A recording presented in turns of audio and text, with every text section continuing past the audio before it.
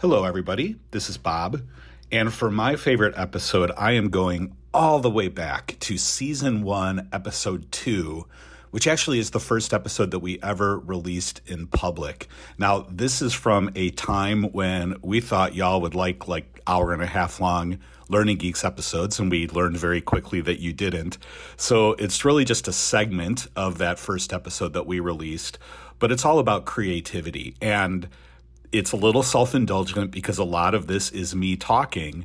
But when I was starting my re-listen of all of our old episodes, I found that this one hit me particularly in this moment. It was something that I needed to hear because I haven't been feeling very creative lately. I've been feeling a little bit of a block. Let's just put it that way. I've been feeling a little bit of a block. And what I heard in listening to this was really helpful for me in thinking through that. We start off, we talk about design thinking, and then we get into creativity. And here's the spoiler alert, but I want to put this in your mind before you start listening. A lot of what we come to in this is the idea that in order to be more creative, you really just need to get out of your own way. And that was a message that I need to hear right now. And if you're feeling like you need to be a little bit more creative, if you're feeling a little bit of writer's block or mental block, or you just want to be more creative, and who doesn't, hopefully this will be helpful for you. So enjoy. I'd love to hear what you think. And here we go.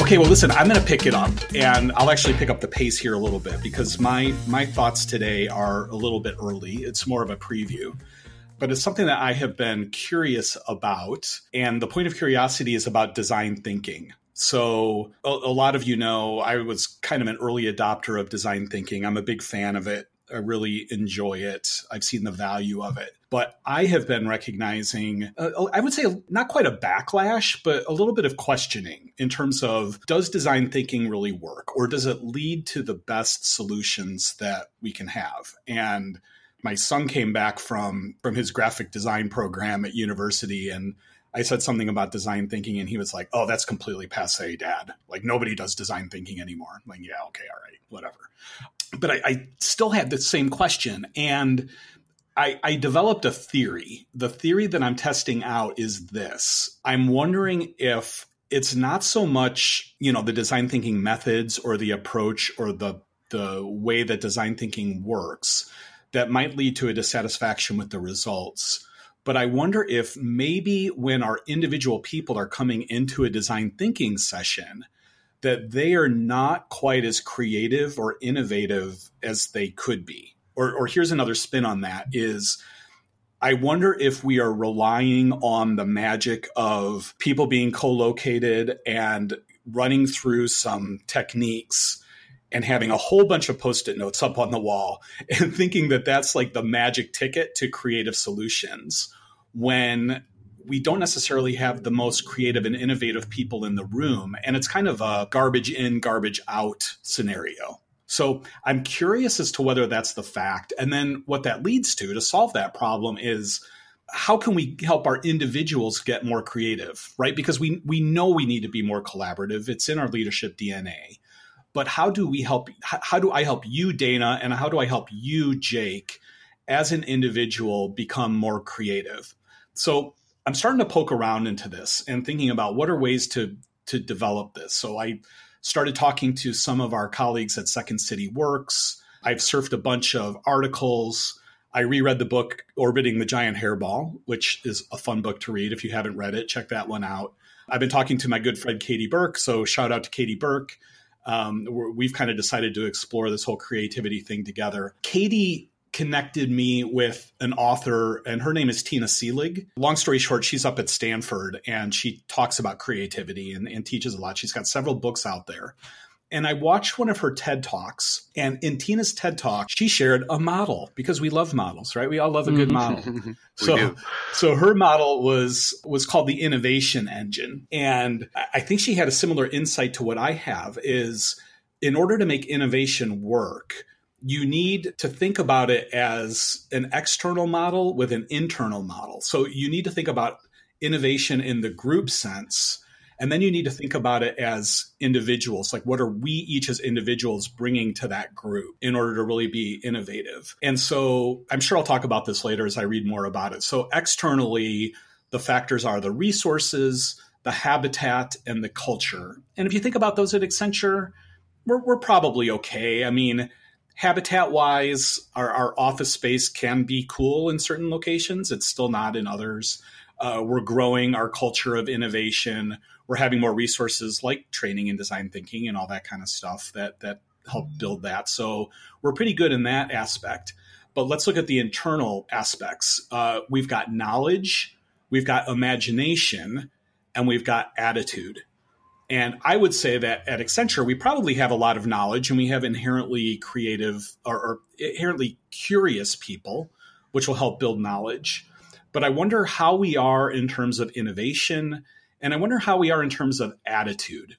And that's kind of the nugget that I want to drop here as we continue on. One of the aspects that kept cycling back in a lot of what I was hearing around being personally creative is how you can cripple yourself with self-limiting beliefs. And it's very similar to what I say when I talk about storytelling. And I start with the idea, hey, we're all storytellers. We know how to do it. It's wired up inside us, and you just have to tap into that. And I think there's an aspect of that to creativity, that we are all creative, and we kind of get the creativity beaten out of us through the educational system, through our experience or whatever. And it leads to a really quick story I want to share. Today seems to be story day, so that's great. I'm all for that. But I've been taking a writing class, a short story writing class, and we were coming to the end of the term, and we had a really fun activity where we all had to fill out questionnaires, and it was things like, when I write, I feel blank, or I write in this location when I really want to write well. It's all about our process. And one of the questions was, I wish my writing was more blank. So I filled that in and I said, I wish that my writing was more descriptive, because I go in with the belief that when I write short stories, that my descriptive prose is really bad. Like, I feel like I'm pretty good at dialogue, but my descriptive prose around kind of setting up the scene and describing the scenery and all that is not really good. When we all went around and we read our answers, the teacher looked at me when I said that, and he was like, had this crazy look on his face. And he was like, what are you talking about? And I said, I just don't feel like my text is very descriptive. And he said, well, as a fan of your writing, let me tell you, your text is descriptive enough. And I don't remember exactly what he said, because as soon as he said, I'm a fan of your writing, like I went, oh, yay. I am a fan. I can sell one book. Exactly. This guy, he's got an IMDb entry and he likes my writing. So that's really cool. But then all of a sudden I had this aha, which is when I think about me writing descriptive prose, I compare myself to J.R.R. Tolkien, right? It's like, who is the master of spending 18 pages describing, what the hill looked like that the elves were about to run over. I was going to say he spent too much time on sometimes explaining what describing certain situations. Jake, that was the biggest aha for me, was because all of a sudden I sat there and I realized I don't even like reading Tolkien. Like, I love the stories. I love the movies. So did I. Yep. It's so hard for me. I've tried reading Lord of the Rings probably 18 times, and I've only got through it a couple of times because I just get bogged down in all of that prose. But that's what I think I should be doing, because other people say that's what good writing is having really good descriptive prose. And here's J.R.R. Tolkien, and he's the master. And I was comparing myself to him, and it wasn't even something that I liked. That was all coming from other people. So that's what I honed in on as one of the things that might be limiting our personal creativity is, what are those beliefs that you have about yourself that aren't true? And what are those beliefs about what you should be doing, and maybe what you should be doing is not really what you think you should be doing in order to be creative. So those are my thoughts. What are your guys' reactions to that? Well, I got all sorts of ideas that sparked. And, one of it is Jake mentioned earlier, the neuroscience stuff. I think there's a lot of the principles that we talk about as durability principles that actually apply to creativity. For example, the whole aspect of being generative is creating something new, right? It's creating something that's your own. And so I think there's probably a lot we can learn or transfer from what we know about brain science that will facilitate that type of creativity.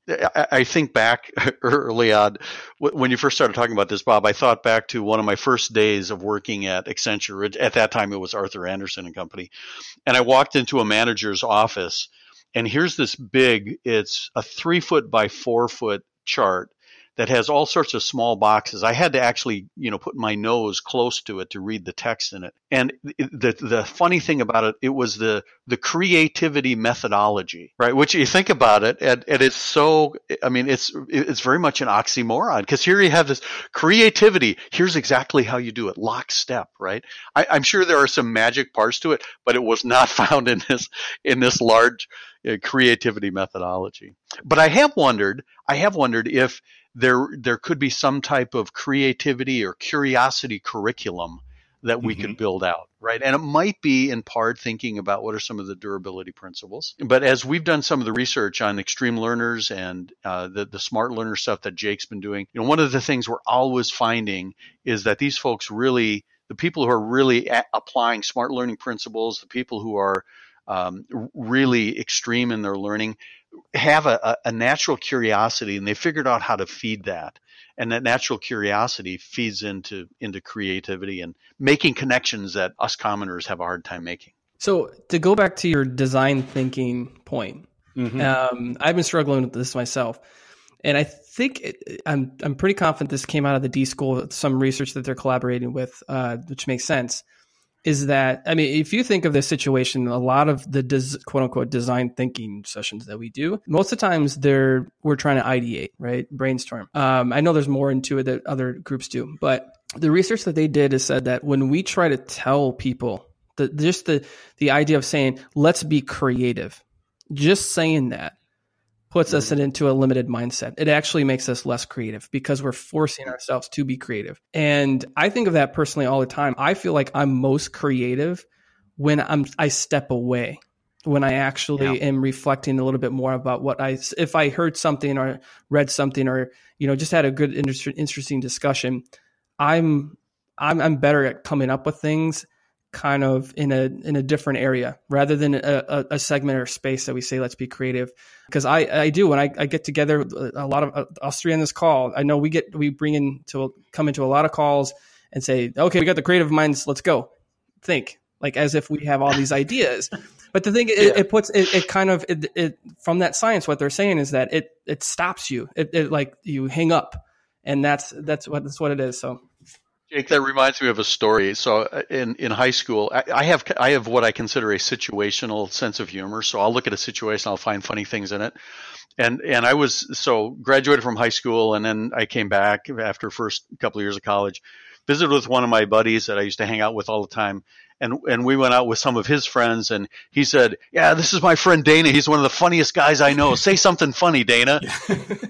Good luck with that. Yeah, right. So it's kind of like, yeah, exactly. I was like, duh. And everybody's looking at it. Yeah, this guy's really funny. But it's like, I think it emphasizes the point that you just made, right? If you say, okay, time to be creative. And sometimes we do that, Bob, tying back to your initial thought. Sometimes we do that in design thinking. It's right. Okay, you've got 3 minutes to get out all of the brilliant ideas in your head. It's like, oh, pressure's on. Well, when pressure's on, sometimes that's not the time we're most creative. So one other thing that came to mind when you're talking about how, when we're young, we're often really creative. The thought came to mind is, if you have imaginary friends when you're little, when you're a kid, it's really cute. Everybody goes, oh, look, he's playing with some, imagine. But if you have an imaginary friend when you're grown up, they lock you up. Right. You're crazy. That's why I don't talk about mine anymore. But it's true. We kind of lose our, well, I don't should say lose our creativity, but we're kind of told not to in certain aspects because you see your kid and you're like, man, just what they think of. It's crazy. Fantastic. And thanks to everybody. Thanks to our patron saint, Allison Horn. And thanks as always to you. Let's cue up the closing music. Thanks to our listeners, you, and please give us your feedback on this podcast. We're having fun doing it, so we're going to keep doing it. But if you're getting anything out of it, let us know, and things you'd like to see would be great. So on behalf of Dana Koch, Jake Gittleson, and myself, Bob Gerard, take it easy. Always be learning, always be teaching. We'll see you next time.